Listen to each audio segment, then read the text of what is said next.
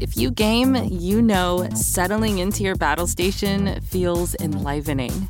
But gaming on Alienware gear with Intel Core i9 processors, it's more than that. It's a feeling you won't forget. It's where intentional design blurs the line between fantasy and reality. It's where your gear feels like an extension of you. Sometimes it's so immersive, so responsive, you can't tell yourself from your machine. If you're ready to feel one with your gear, start gaming at Alienware.com, featuring the Alienware M15.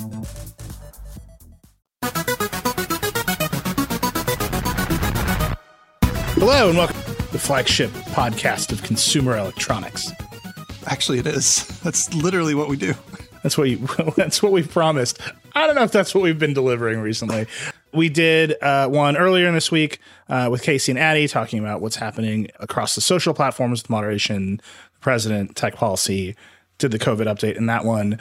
Go listen to that. That is a huge and ongoing story that we're going to be covering very deeply. But concurrent to that, because it cannot be stopped, CES happened. Just a freight train barreling through the night. Anyway, I'm Neil Patel. I'm your friend. I'm here. Dieter Bohn is here. I'm the tenor in your sea shanty. That's good. Are you a tenor? I don't know. All right. And to help us talk about CES, Chris Welch is here. Hello again. And Monica Chin is here. Hey, what's up? Dieter, CES is like I don't know. I don't know how to describe CES this year. We're not in Las Vegas for the first time in like a decade. You and I aren't in Las Vegas. I'm not hungover. Strange. Which is weird. It's just weird to feel normal. I'm just drinking coffee. That's what's happening right now. Samsung was not at CES. At all. Well, they had TVs, but yeah. Just describe how CES has operated this year and this other Samsung event that happened. So it was all virtual. We did have some people in New York did get to go look at some stuff. In particular, Chris got to go and look at, I think, some TVs, and Monica, you got to go see a laptop in Samsung space. But everything was like half-hour keynotes. There were a couple of one-hour like presentations. There were a lot of just pictures and press releases, a lot of GIFs.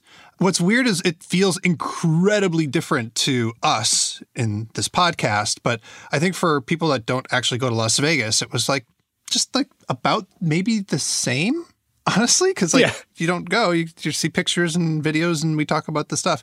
We just didn't get the benefit of being able to like physically hold or look at a bunch of the stuff that we've been writing about, which is a bummer. The other thing I'll say, everyone's like, is it an up year or down year for CES? And, CES is dying, blah, blah, blah, blah.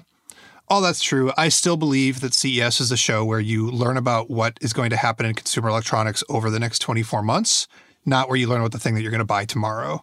And that is why it feels so disappointing to people, is people have been set up to believe that you see a tech keynote and then you go buy the product right away from Apple and Samsung and Microsoft and everybody else. And that's just never what CES has been. But I don't want to be like a CES apologist. It was like not the best year. We have about the same amount of big announcements, but there's just no long tail. Like once we tell you about the top 10 things here, normally at CES, there's another 500 things. Yeah. And this year there's like another 6. Yeah. I think last year we did like 10 minutes on a backpack. Like, yeah. Where maybe that's like for the best. But I'm curious. People should tweet at us and get at us about, I mean, obviously there's another whole distracting news cycle going on in this country, but that note that like for most people, it just feels like pictures of laptops, and it doesn't matter if we were there in person or whether the companies just sent us pictures of laptops. Like I'm curious how that felt for the people paying attention. Anyhow, so we're not going to start with CES. Technically, we should start with Samsung and the Galaxy S21. It's out. There's another Galaxy S phone. It has the S21 Ultra has five holes on the back. Yeah. All right. I don't know how else to describe the design of this phone. It's starting to look like Lytro concept phones with like 16 cameras. Like we're headed in that direction.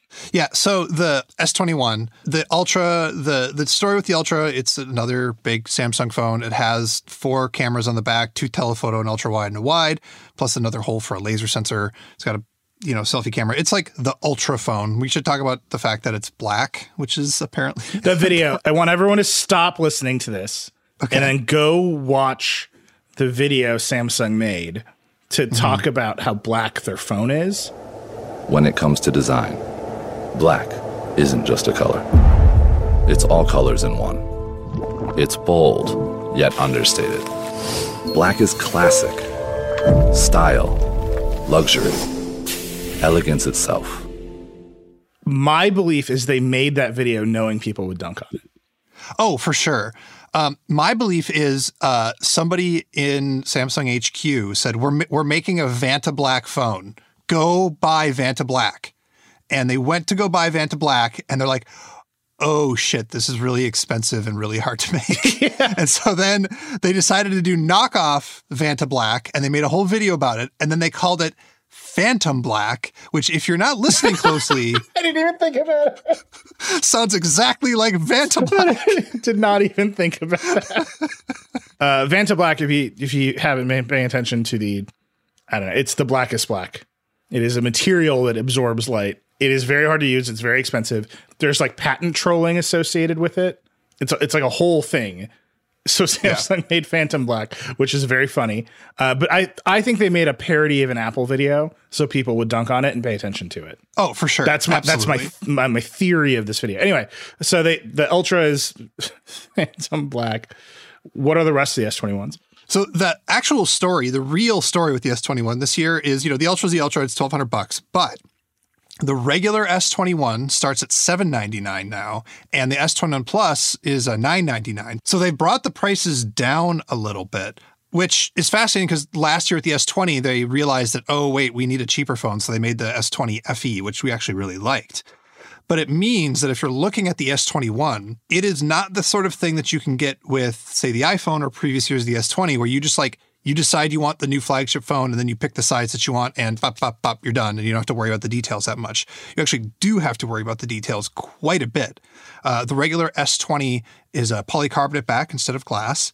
The S20 and the regular S21 is a polycarbonate back instead of glass. The S21 and the S21 Plus have a different camera system, which normally it's like whatever, like we don't know, but we hope that this year on the S21 Ultra, Samsung fixed its 108 megapixel camera. With the S20 Ultra, it was a big whiff. With the S21 Ultra, it's a new generation of the sensor, and Samsung has promised me that they have fixed their demosaicing or their remosaicing, and they fixed, some of their face filter stuff and, Samsung camera promises. But what it means is if you do want one of these phones, you actually need to think about it a little bit, about how big you want to go, but also what features you want. Speaking of features, you will not get MST, the cool magnetic credit card thing in the US. You also... Really? Yep, that's gone. There's no micro SD card slots anymore on the Samsung phones, so say goodbye to that. And there's no AC adapter in the box. Is the MST thing just like NFC 1? Right, because MST was a thing where it faked out a card reader. Right, yeah, so you still get NFC, of course, but I think that, I don't know, they're just saving $1 or whatever. That was the coolest part of Samsung Pay. It was, yeah. I'm not sure why anybody's going to use Samsung Pay anymore once that's gone. Right, it worked everywhere because it faked out the regular reader, as opposed to the sort of hit or miss NFC experience that exists. Yeah. Oh well. I will say that NFC is more hit than miss for me most of the time now. I can use an NFC payment system 90% of the places I go. Yeah, you live in San Francisco. Well, here in the woods, where I only go to 2 stores, 50% hit rate for me on NFC. Yeah. Well, you have to pay with bear pelts, right? That's what you do. Yeah. I actually have to go hunt some bears after this in order to feed my family. So the line is getting more complex, and this is the weirdest thing to pay attention to. But we went Galaxy S3, Galaxy S4, Galaxy S10. Galaxy S20. Right. We skipped 9 Galaxy S's. And then now we're at 21. Right. They just don't care, do they? Well, it matches the year, right? And it also it keeps them from having this weird TikTok with the numbers on the iPhone. I think that's what their real goal was. They just wanted to get away from that and not have that tension. Oh, I see. Which, sure. Do you have? We have them, right? Yeah, so there's a review embargo, but I can give you some impressions. I have the S21 Ultra, and I also have the regular S21. The S21 Ultra is, in fact, very black. I'm not going to give you camera impressions. I have some thoughts, but I'm going to be really coy about it because I haven't taken quite enough pictures to feel confident. But yeah, I'm more optimistic than I was with the original S20 Ultra, which you could tell right away was problematic. And, it's a Samsung phone. It's a big ass Samsung phone. I don't know what to tell you. Yeah, I like that they changed the design of the camera bump.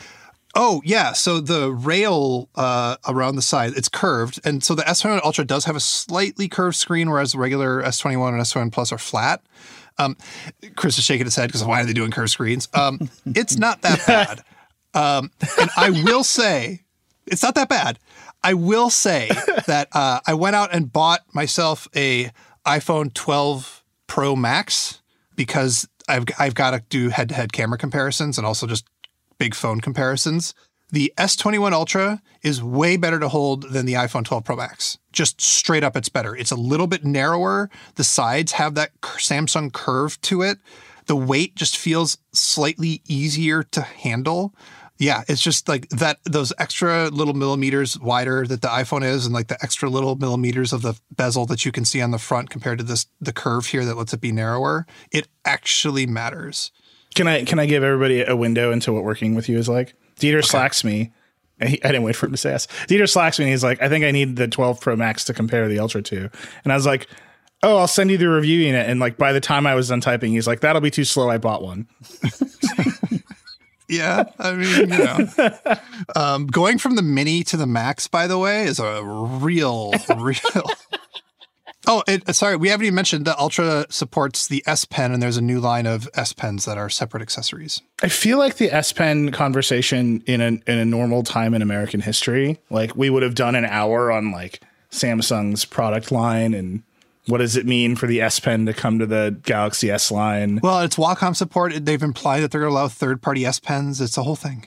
And Wither the Note. Yeah. And I'm like, well, there's also a coup, so I think the Note's going away. Like, I don't like. It's very hard to get worked up about the future of the Galaxy Note. I think it's interesting that Samsung's going to lean into the stylus finally, like all the way across its line. That's the thing they can do that I think Apple will never do with its phones. Yeah. So well, this is my whole thing with Samsung. Samsung, maybe they're doing it with the stylus. It's only on the Ultra, but Samsung is so bad at realizing the things that it makes that are good and keeps on focusing on making bad versions of stuff that they're jealous of. And A1 of this trend is Bixby, but we could also do it with fitness. They made a whole like TV-based fitness thing to compete with Apple Fitness where the camera like watches your body. I'm sure it's fine, but it's like it's a knockoff, right? Meanwhile, they've got the stylus stuff. They've got DeX, which I know it's been around and whatever, but like wireless DeX is genuinely cool now. And just on and on and on. And I just wish Samsung would be Samsung instead of trying to be like medium Apple. Be yourself. Yeah. The Samsung story. Well, you know how Samsung is extremely itself. How's that? It's with the Galaxy Buds, which are very much not like AirPods at all. Chris, you reviewed the Galaxy Buds this week. How are they? Yeah, for $200, they're Samsung's best earbuds yet. They sound the best of them. I mean, they're not quite on par with like the best of true wireless earbuds, but they also don't cost as much as the best of the best. But yeah, some of the features are clearly inspired by the AirPods Pro. They have 3D audio for movies. I couldn't test that because it only works on the Galaxy S21 right now, of course. And now they can actually switch between your Samsung devices, just like the AirPods Pro can switch between your Apple devices. So those two things are pretty close, but Samsung actually has a pretty clever thing where if you talk, it'll actually turn down the volume of your music by itself, and then it'll go into the ambient sound mode. And so you just start talking, and that just happens instantly. So if you're at like the coffee shop and you just want to pay for something, it's pretty handy. Sony's done that on its 1000XM4 headphones, but this is the first time that I've seen it on actually some earbuds. So what if you're listening to music and you start singing? If you talk to yourself, it happens too. Or sing. Yeah. So if you're someone who often speaks to yourself, you will hear yourself. You'll just be reminded that you're extremely awkward. Yeah. If you start talking and it turns off it goes into transparency mode and turns down the music so you can hear somebody else reply to you. Mm-hmm. How long does it stay in that mode? Or like if someone's talking to you, do you have to every now and then go like to keep them in transparency mode? How long does it stay? So it waits for you to stop talking, and you can choose between 5, 10, or 15 seconds for the time frame for it to stop. I usually like to listen to people for more than 15 seconds. It's just no. You just got to say like or some kind of like vocal the thing. Samsung telling you need to cut them off. They've been talking too long. Wait, so the timer re-ups every time it hears you talk? Yeah. All right. I don't know. I have very mixed feelings about this as somebody who mumbles to himself all the time. Like, I don't need to be reminded that I'm just quietly talking to myself all the time. The switch between Samsung devices automatically, that's a Samsung proprietary feature? Yeah. So that only works on Samsung phones and tablets. It does not work on Samsung laptops, which is kind of where it loses to the AirPods Pro, since those will work on your Mac and your iPad and your iPhone. So there's one thing missing from that setup. But I mean, it seems like Samsung's kind of trying to lean in on its whole ecosystem of gadgets and phones, and so it's very Apple-ish. But most of the features do work on all phones. But they actually don't support the iPhone anymore, which is kind of wild. They just don't support the iPhone. It'll work, but there was an app for the past earbuds where you could like change the settings and do all that stuff, and that actually just does not work on these earbuds anymore. So for some reason, they just kind of left the iPhone behind on this one. I guess they kind of know that there's probably not too many people using these with their iPhone, but that's a real like imagine the meeting moment, right? Where they're doing the development chart, and there's like iPhone app is like one box in the flow chart, and they get to it and they all just look at it and they're like, we know, right? And then like someone it's time to you hear the clicking on Zoom and the box disappears, like it just goes away. In the Android truly wireless earbuds world, there's always what is the one true alternative to the AirPods? Are these them? I think so. I mean, these are them. I think the Jabra 85Ts are still a good choice. The Bose Quiet Comfort earbuds are good as well. Those are kind of like platform agnostic, whereas these really do kind of target the Samsung customer more. But even if you have like a Pixel or some other phone, I think these will do you pretty well. The noise cancellation isn't the best, but it's fine. I mean, it cuts out like a decent chunk of the outside noise. And so, yeah, sound quality is satisfactory, not mind-blowing, but these are $200 versus like $230 for the AirPods Pro or $250 and $270 for the Bose as you go up from there. So not a bad package and all. So I'm noticing that you're wearing the AirPods Max right now, Chris. They're good for monitoring on podcasts. All right. Well, we burned through the phones. That's because, as Dieter said, we will have a review soon, and we'll probably devote a lot of time. Well, one presumes that we will eventually review these phones. So we'll come back when we do that. We'll spend way more time on the S3 ones. Need to talk about them because they had this week. We're going to take a break, come back, talk about what happened at CES, starting with some TVs. We'll be right back. If you game, you know settling into your battle station feels enlivening. But gaming on Alienware gear with Intel Core i9 processors, it's more than that. It's a feeling you won't forget. It's where intentional design blurs the line between fantasy and reality. It's where your gear feels like an extension of you. Sometimes it's so immersive, so responsive, you can't tell yourself from your machine. If you're ready to feel one with your gear, start gaming at Alienware.com, featuring the Alienware M15. All right, we're back. Chris, HDMI 2.1. We told you to wait before you buy your next TV, and now you know why. we saw this train coming. Actually, kind of like a lot of TV news at CES this year. Yeah. Like, my frame for it is that 4K HDR is now the commodity product. Like, that's just table stakes. Like, we're done talking about it. Yeah. Every TV has it. It's cheap to make. It's everywhere. So now we got to do something else. And that feels like 2.1. It feels like better display technology. Right. And to some extent, 8K, which please stop. Can we just wait? Can we just hold on? But let's start with Samsung. We've been talking about Samsung. A couple of big things from Samsung this year, right? Yeah. So I went in person to actually go see their new TV lineup, which felt like the old times.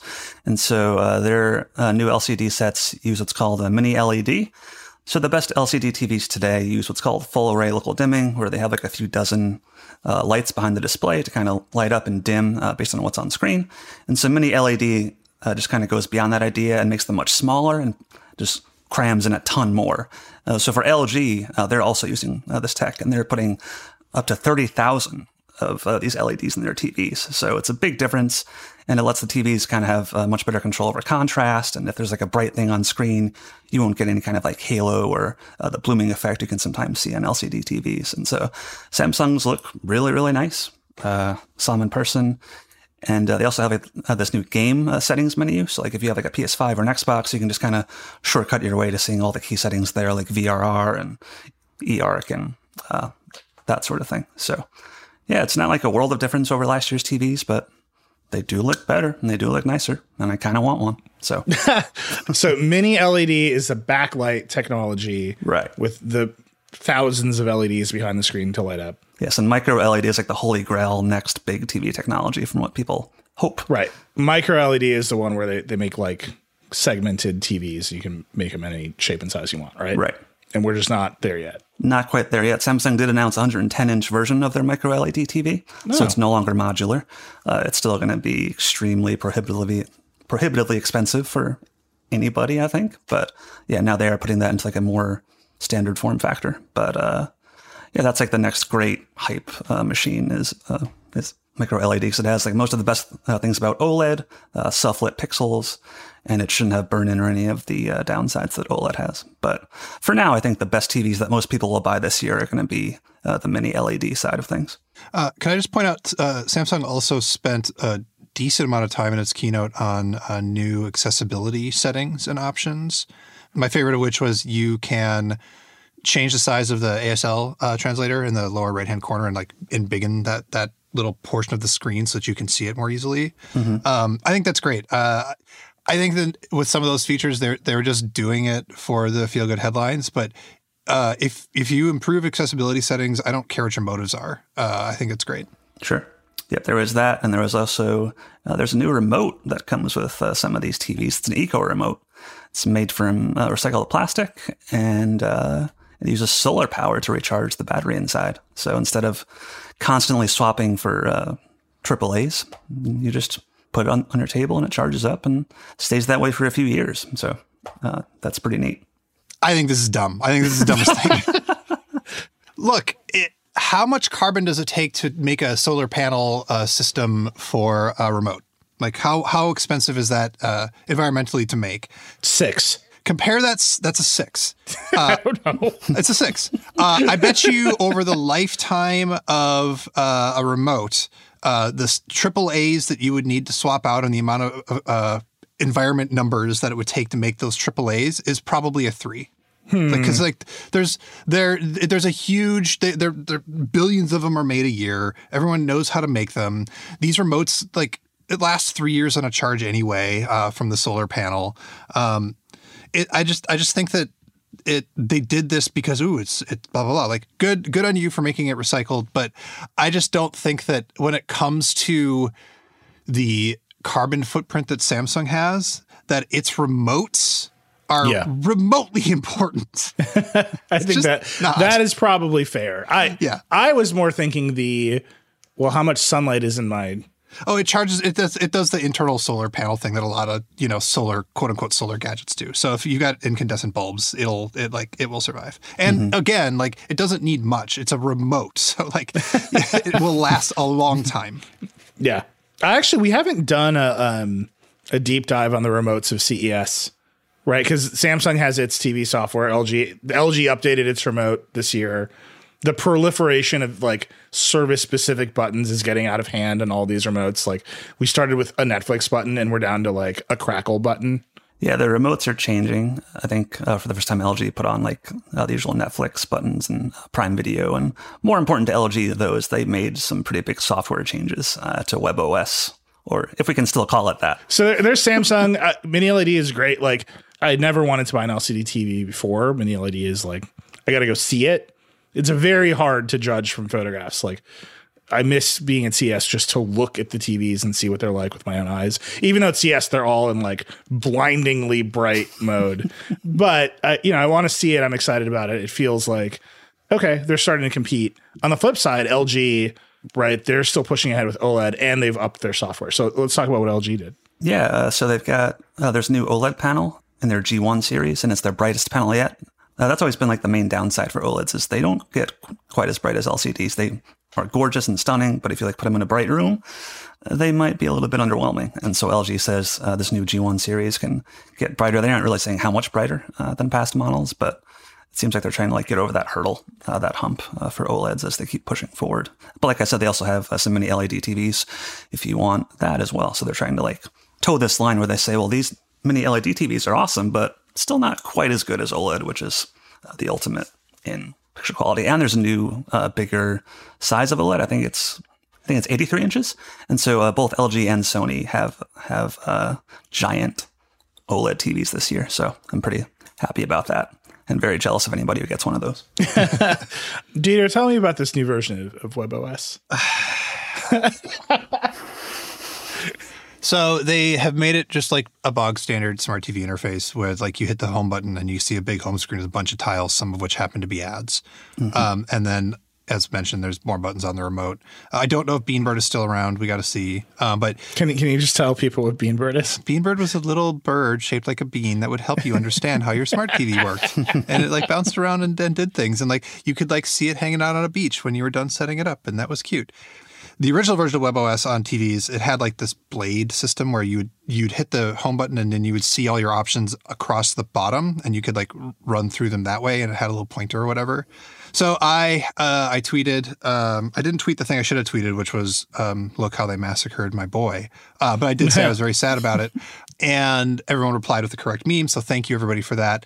And one person did reply saying that they were on the original team and they fought tooth and nail. And it was a huge battle to get the original version of WebOS with the blades and like the whole like new idea about how a smart TV should work. LG didn't want to do it. And the team that made it was like, no, trust us. This is good. And it was good. And then everyone liked it. And then some time passed and everybody moved on. And LG said, haha, just kidding. We want some more ads. And now we have the new version of WebOS. Yeah. I think that, we did the whole HDMI 2.1 show and we had Bill Baxter from Vizio on it. And he was just pretty blunt. He's like, most of our customers don't even need the inputs anymore. Everyone just uses our software to watch streaming services. We're unavoidable. And you gotta pay us. That was the word he used, was unavoidable. Yeah. He's like, particularly for a company at the scale of Vizio or Samsung, like there they are. Like they're running the software. If you want to put your service on it, like you got to pay them. Who's the bad guy who says I'm inevitable? That's Thanos. Thanos, yeah. The smart TV software is the Thanos of your software life. I'm willing to buy that conceptually. I will say Bill Baxter as a person is the opposite of that personality. But yeah, this is like the push, right? Like, why is HBO Max and Peacock not on Roku? Because Roku's like, we're unavoidable. You got to pay us to be here.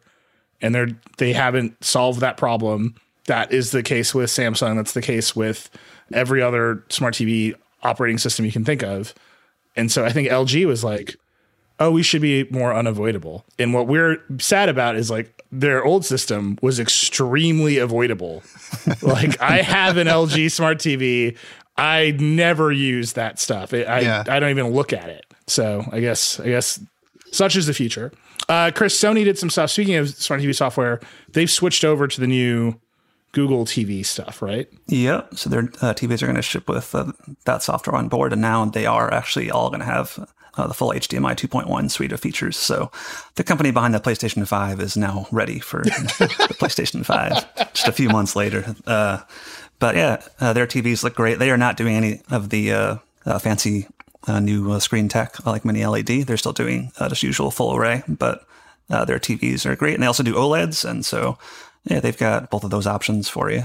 So Sony stuff may not be that exciting, but Google TV is like really good. I've been using it, and I'm glad they're upgrading for Android TV to it. I'll also say, even if you think Sony stuff is boring, all is forgiven because they're making a drone that carries alpha cameras. It's designed for it, and that's very exciting. That's cool. I would say there's also some amount of pure opportunism in that announcement because DJI is banned from the United States. So if you're Sony and you're already one of the biggest providers of broadcast technology, and everyone's DJI drones don't work anymore, you're like, what's up?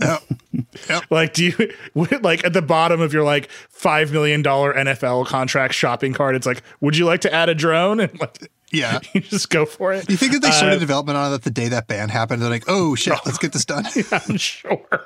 Get the CES teaser ready, everybody. Yeah. But I appreciate opportunism. So There's also a new streaming service from Sony called Bravia Core this, I don't understand this at all. that promises to stream at near 4K Blu-ray quality. And so it's pretty bold. It promises to explode your data cap. You're going to watch 10 minutes of a movie and the police are going to come to your house and take your SIM card away. So it promises to stream it extremely high quality. Like current 4K stream is what, like 18 to 20 megabits a second. And a Blu-ray is like 100 to 200, right? Yeah. It's somewhere up there. So a massive jump in data being transferred to your house, more quality. All that's great. It does not seem like what you can do is just sign up for it and go. You get like vouchers when you buy a TV. Yep. So you buy a Sony TV, you get some vouchers to get some movies that you keep, I think. And then there's also like a free streaming section where you kind of hop in.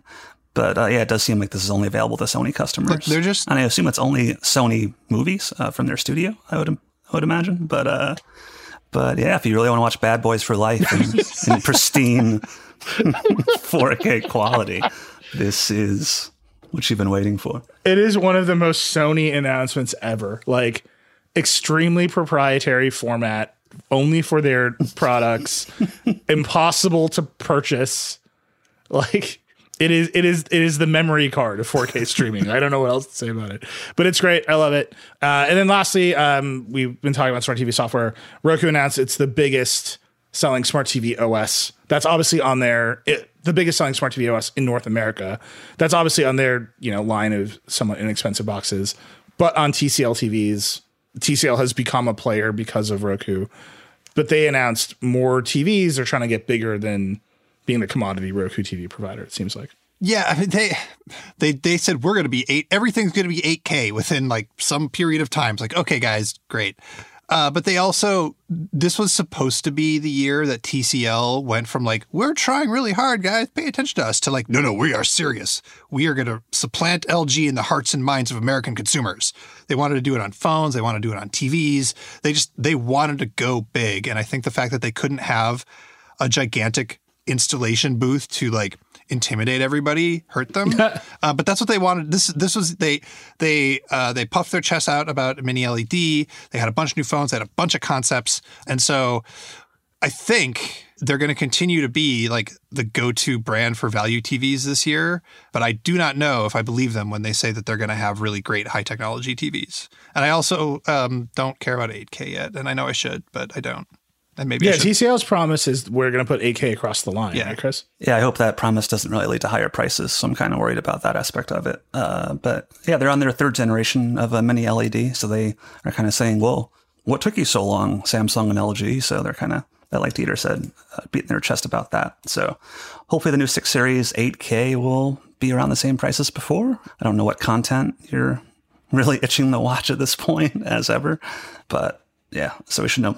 Yeah, it's a weird place for them to go. One of my favorite, this is like the dumbest meme that's going around, but Fox has started using like a YouTuber rig during NFL games.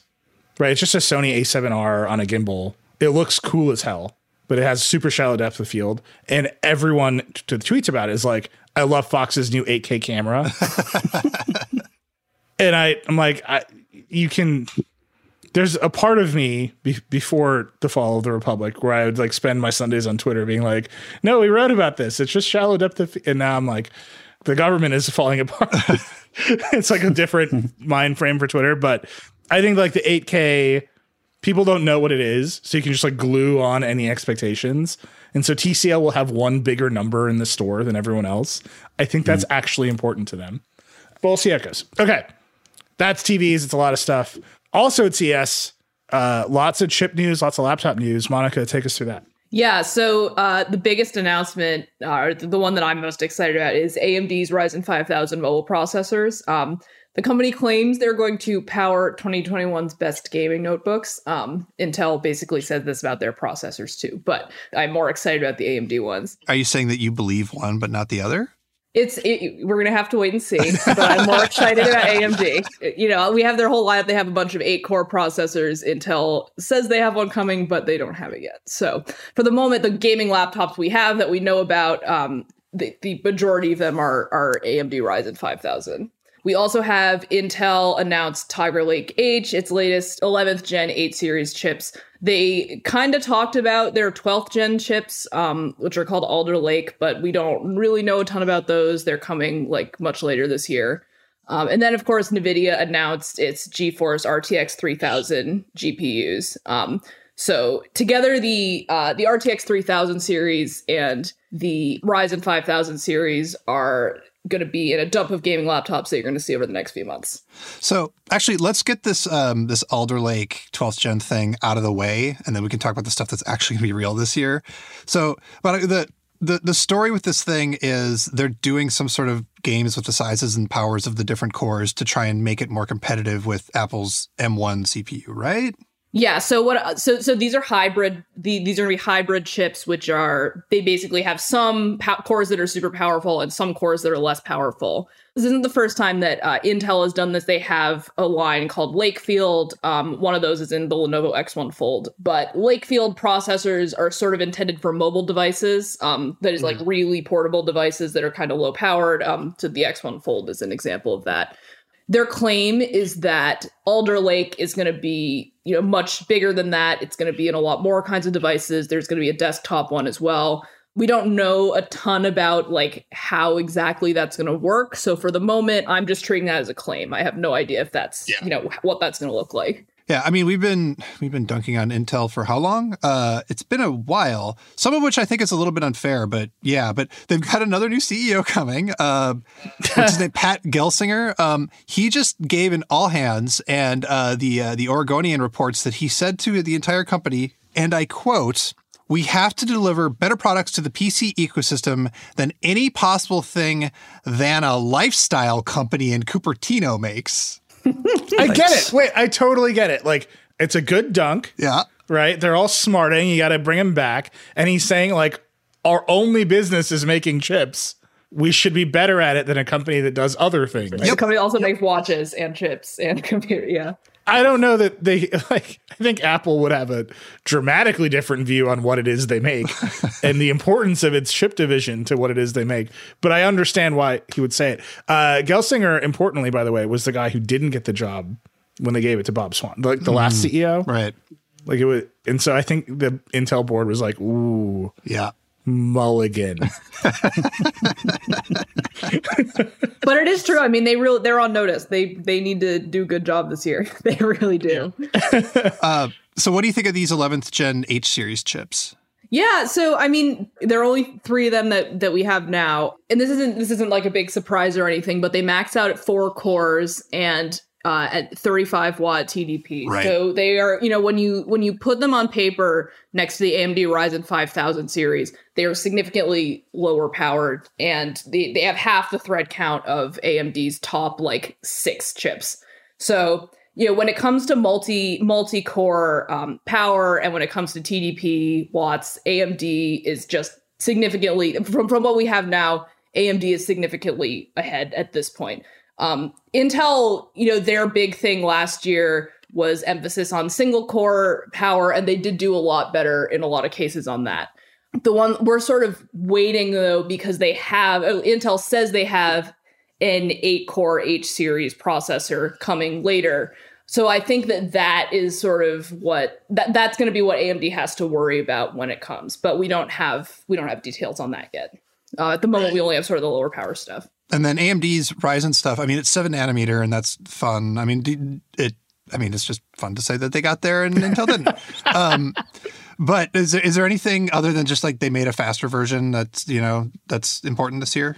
Yeah, so it's Zen 3 now. Most of them are Zen 3. So okay. So Zen 3 is like the new architecture. Not all of the chips are actually Zen 3. Some of the U series processors are still Zen 2, which is kind of annoying because it's a little confusing. Like, I don't think that most people are going to know, or like are going to know to look up, like, is this Zen 2 or Zen 3? So I wish they didn't do that. But can you just briefly tell us what like these architectures are and why Zen 3 matters? It basically, the reason it matters is we have desktop Zen 3 already, and we know that it does much better than desktop Zen 2. So, you know, that means we're pretty optimistic about what Ryzen 5000 mobile is going to look like. And, you know, obviously we haven't gotten to try them yet, but, you know, when AMD says they're going to be a lot better, I am optimistic about that. So the way that CES usually goes is we get a bunch of announcements. Oh, there's NVIDIA, but we'll get there. We get a bunch of announcements from the chip companies, and then like as soon as those chip announcements end or the last one ends, 5,000 laptops get announced. And the big deal this year, I think, is the gaming laptops. We should get to all of them. We're gonna, but just. Real quick, maybe not real quick. NVIDIA also had its thing. It was not 6 hours long, which is strange, but they announced a bunch of stuff for laptops, right? Yep. So is their new RTX 3000 series for laptops. There's the RTX 3070, 3080 that are coming on the 26th, and then 3060 laptops are coming on the 2nd. So they say they're a lot faster, you know, standard stuff. There's a new, they're using Dynamic Boost 2.0 is something I'm excited about. That's a technology that it uses AI to balance power between the CPU, the GPU, and the GPU memory, but it works on like a per frame basis. So that they say that's going to lead to much higher frame rates. I hope so. We're going to see in the next few weeks as we start getting these in. I mean, the big claim is like you put all this stuff together and it should be possible to buy a reasonable gaming laptop that can do 1440, 90 frames per second, right? That is the hope. Yeah. Yeah. So these 1,000 laptops get announced. Which ones do you care about? I know which ones I'm excited. I'm excited about the one with Tiamat on it, with the dragon on it, because, you know, dragons. Although anyway, I'll get to that. But which ones actually matter to you? Yeah, I mean, obviously there are a lot. The boring answer that I'll give is the Zephyrus G15, which really looks like last year's Zephyrus G14, but they made it an inch bigger.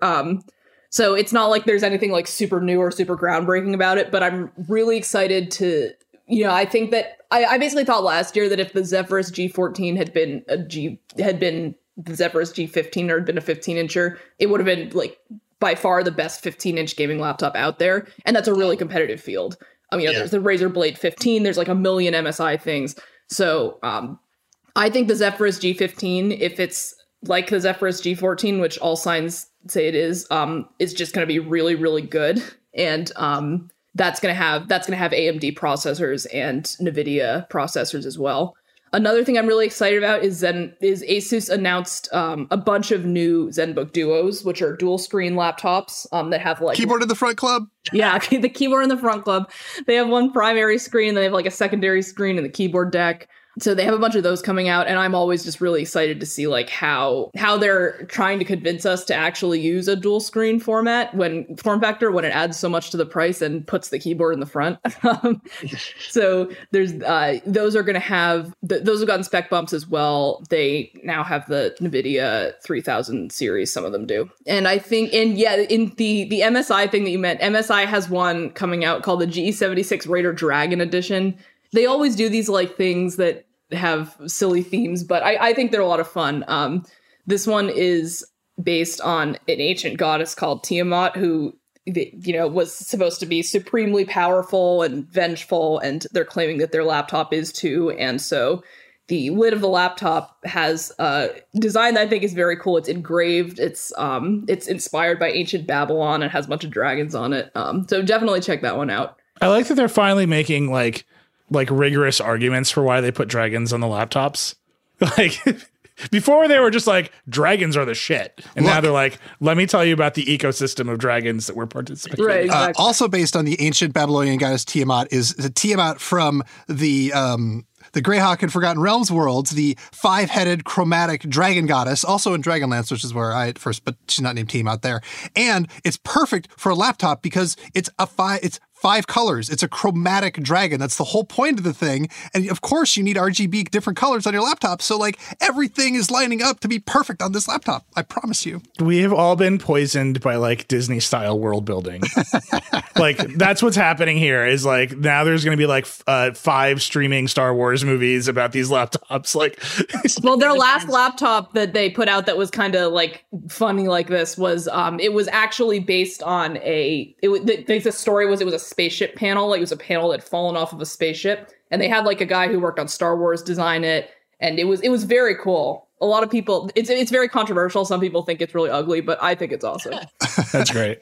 Okay, most important question. Will anybody who's interested in any of these laptops, whether they're run by AMD or Intel, whatever version of the NVIDIA graphics card they've got in them, be able to buy any of this shit? Will any of it actually be available? Or is it going to be like the story with NVIDIA's graphics cards and all the next-gen gaming consoles that just like, they're just going to be sold out for the entire year?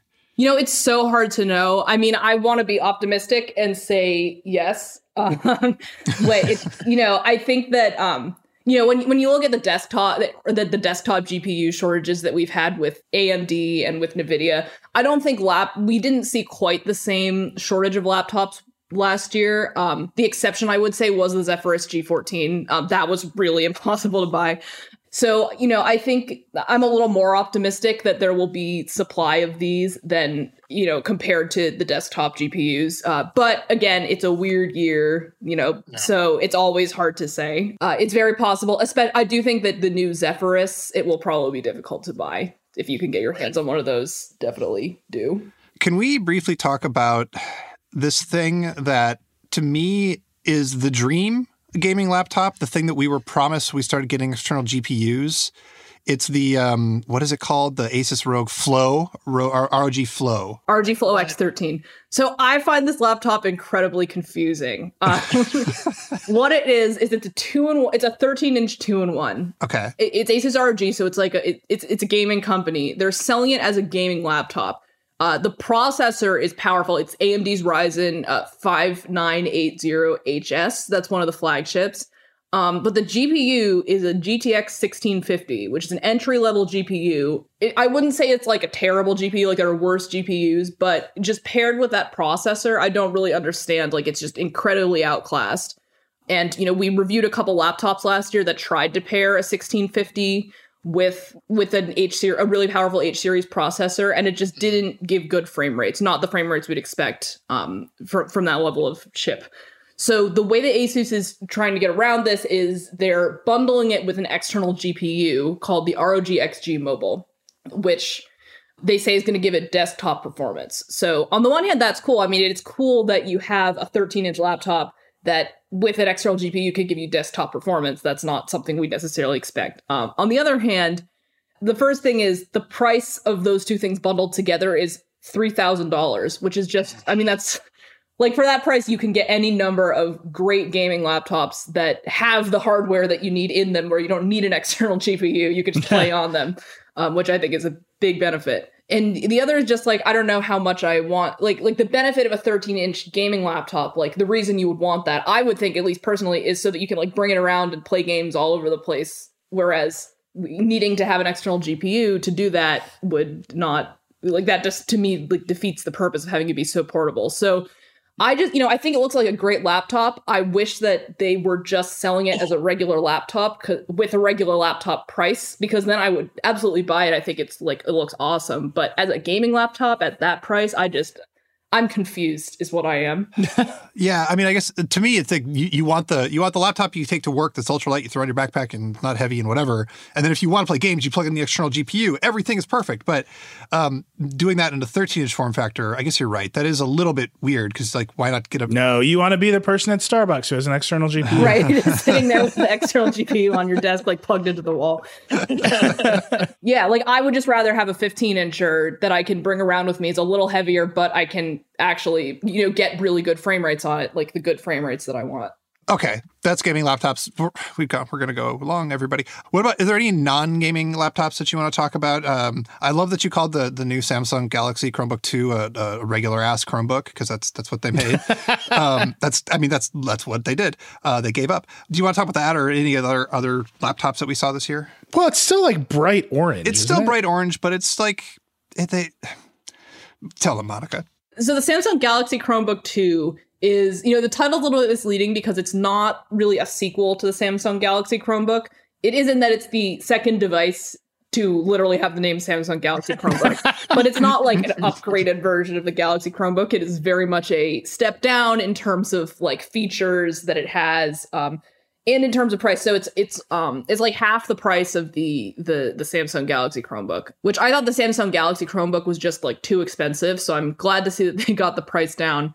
The base processor is a Celeron, which is a very entry-level processor. I wouldn't really recommend that anyone. The model that's $699 has an Intel Core i3, which is a decent processor, but it's still, it's lower powered than the Samsung Galaxy Chromebook, which had a Core i5. It's a slightly lower screen. The Samsung Galaxy Chromebook had an OLED, and the Chromebook 2 has a QLED, which is not an OLED, even though the names are similar.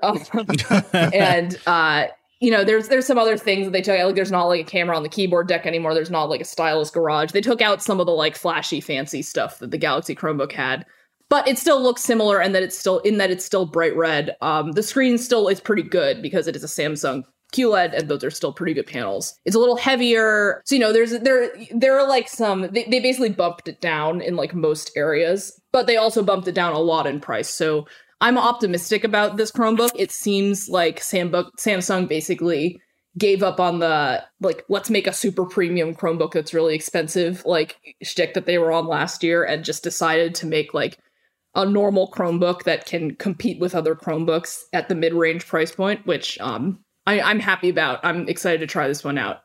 But it does mean that there's no successor to the Pixelbook. It just does not exist. Samsung tried it last year. They just bombed. And so if you want a premium Chromebook, sorry. Yeah. There's one that looks kind of promising called the Asus Chromebook CX9, which Asus says has military grade durability. Oh. That looks very nice. Who doesn't need to use a Chrome-based operating system at war? The one other laptop to mention that I thought was kind of cool is there's a ThinkPad called the ThinkPad X12 Detachable, which is like a Surface Pro type idea. It's a ThinkPad where the screen pops off, and you can use it as a tablet, but it still runs Windows. So I think that's pretty cool too. Well, the thing I love about that one is they made a Surface clone, but you can tell it's a ThinkPad immediately. It's like it looks and feels, and like you could tell it's a ThinkPad. So like Microsoft wanted people to copy the Surface, and this is a copy of the Surface, but it has its own identity, which I'm really happy about. Yeah, and I think it's a little similar to the idea of the Lenovo X1 Fold that came out earlier this year, in that it's a tablet with a keyboard you can like bring along with you. But I think this one will probably be a little bit more of a practical purchase for people who are looking for that tablet ThinkPad form factor, because it's not $3,000, and the keyboard is actually a real keyboard and not like a tiny toy. So I think that people who maybe like the X1 Fold, but it's just too much right now, could definitely look at this one. All right. There's so much more at CES. We got to take a break. Come back. We're going to talk about some of the wilder concepts we've seen. Your business has gone through a lot this year. Pivots, restructuring, maybe even downsizing. You've got enough challenges when it comes to running your business. Hiring shouldn't be one of them. When you go to ZipRecruiter.com/Vox, you're one step closer to crossing find the perfect new hire off your New Year to-do list. ZipRecruiter can help managers like you post to hundreds of job sites with one click, and makes finding the perfect match for your open role a breeze with powerful matching tools and automated application invites, so you can personally ask potential candidates to apply without opening a new email draft. It's no wonder that 4 out of 5 employers who post on ZipRecruiter get a quality candidate within the first day.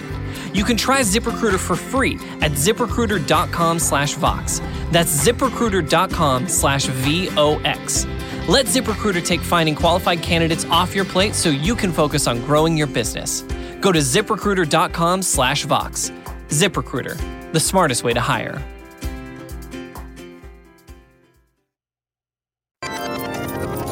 All All right, we're back. Dieter, this was like your favorite thing at CES. What? This mask. It was the thing I hated the most. Yeah. The absolute most when I first saw it. I literally tweeted, no! So Razer has made a mask. It's a concept that has RGB lights, which is what the exciting part. But I was terrified it was going to be COVID profiteering, right? And it's not, actually. It's just a concept mask. It has interesting features. So it will be N95 certified if they do make it. It looks like the mask you're not supposed to wear with like the vents, but that's where the filters are. And then the rest of it is clear so people can see you talking. It has a silicone thing for your nose bridge so it won't fog up your glasses. They're working with THX to put a microphone and a speaker in it so you're not muffled when you speak. Amazing. So it amplifies your voice. It's great. And it looks dope. And like the lights can light up your mouth in the dark and then you can get other colored lights on it and whatever. To be clear, Razer also changed over one of its manufacturing centers last year and created 1 million like actual masks and donated them to healthcare workers. So like that's the part that actually matters. But yeah, with this thing, I went from, oh God, to like, okay, like, yeah, go ahead and make that. That would be cool. It's much better than some of the other COVID stuff we've seen at CES this year. There's like 1 million UV lights, which, UV lights work, but come on. And then there were a bunch of people saying that you should like buy their temperature sensor and like external temperature sensors on like the IR thing they shoot at your forehead. Not the science on those for like COVID screening is well, let's just say that no one thinks it works. So yeah. There were a few of those where I was like, I wish you hadn't done that. But on the whole, I was expecting it to be a health gadget like catastrophe at CES this year of just terrible COVID related things. And for the most part, that didn't happen. So I'm pretty happy about it. Yeah. Run us through some of the other concepts we saw at CS. So LG did rolling things again. They love to roll. They love just rolling.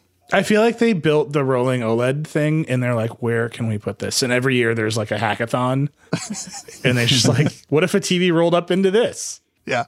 So it's a rolling phone now. It's called the Rollable. And they say they're going to make it. It'll probably be part of their Explorer project thing, which is what created the LG Wing, which is the flippy, rotatey, whatever the hell you want to refer to that, the T phone. This thing is going to be we were worried about folding phones and durability, but like this is going to have a motor. Like, is there going to be anything behind the screen when you roll it up? Are you actually going to be able to touch it and like have it like?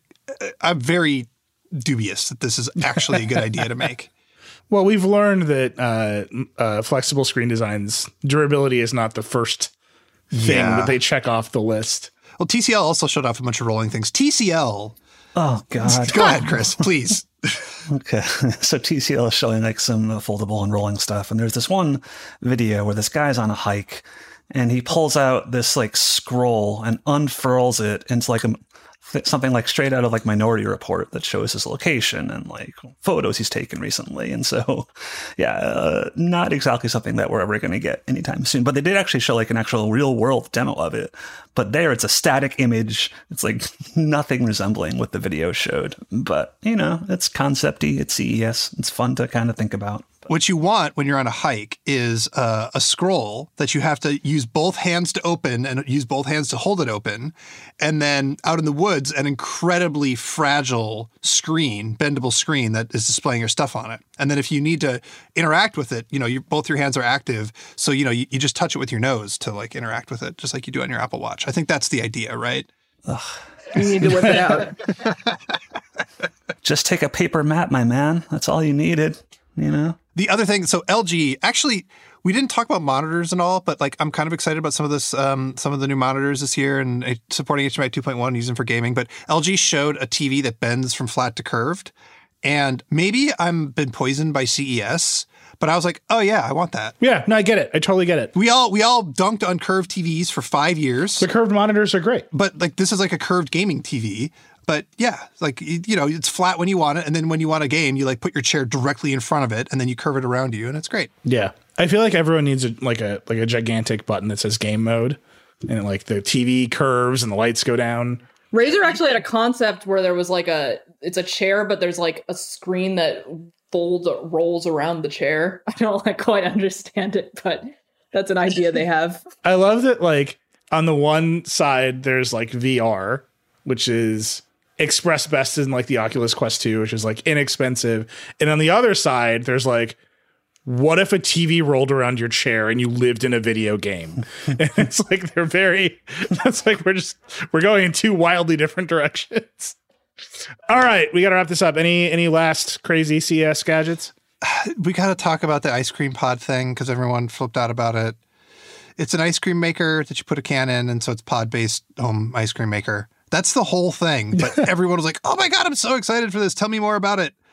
I don't know. Like my mom sent me a link to this thing and was like, "Oh, this is great." I looked up where I could buy it. I'm not gonna lie. Amazing. That was awesome. No, this is like every CS has one, right? Like several years ago, it was like the smart fork. If you ate too fast, it started vibrating at you. Yeah. It's called the happy fork. It's the same as weight shaming people. It's exactly that's the fork that made you hate yourself. But that was like a viral sensation. It was like the local news gadget. I think the ice cream maker is like this year's CS local news gadget. Yeah.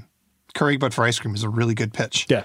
The thing is like, it's bigger than your oven. It's so huge. Worth it. Still down. Yeah. All right. Well, CS, it's not quite over. There's going to be a little... Yeah, well, I'm still getting emails. Not quite over and not quite the same. Miss you, Las Vegas. Yeah, I have very mixed feelings about not being in Las Vegas right now. They're mostly related to how my body personally feels. But I do miss seeing everybody. I miss playing with a lot of gadgets. I miss taking pictures of weird stuff at CS. So hopefully we're back there next year. But there's, like I said, there's going to be a little bit more news, I think, coming out. Not big news, but just like little stuff coming out. We'll have a bunch of wrap-up stuff. Chris, thank you. Monica, thank you. No problem. Thank you. We'll be back next week with another show. That's what we do now. We're back, is what I'm saying. Yeah. We're already working on next year's holiday spectacular. That's how I'm thinking about it. All right, that's it. Rock and roll. Wear a mask.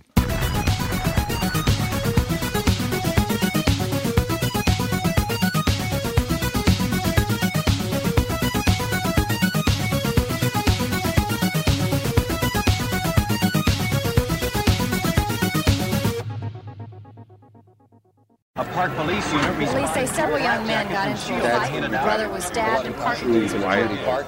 Things just politically exploded in Houston when it came out that the police had been the ones who murdered Jose Campos Torres. 40 years ago, a Texas community's demand for justice led to a daring experiment for 5 young Latino officers. With little training and even fewer resources, they were tasked with solving Houston's toughest crimes and rebuilding trust. How would you like to go to homicide? I didn't know what a homicide was. None of us knew what we were up against. They were torn between the neighborhoods that raised them. Some of my friends stopped talking to me after I told them I had joined the police department. And the badges they wore. I had a Mexican flag on my desk, and they came over and told me, hey, the lieutenant doesn't want that Mexican flag over there. My name is Cristel Alonso, and this is the story of the Chicano Squad. I worked so many whodunits that I used to have a saying, if you just throw me a fingernail, I'll find you the killer.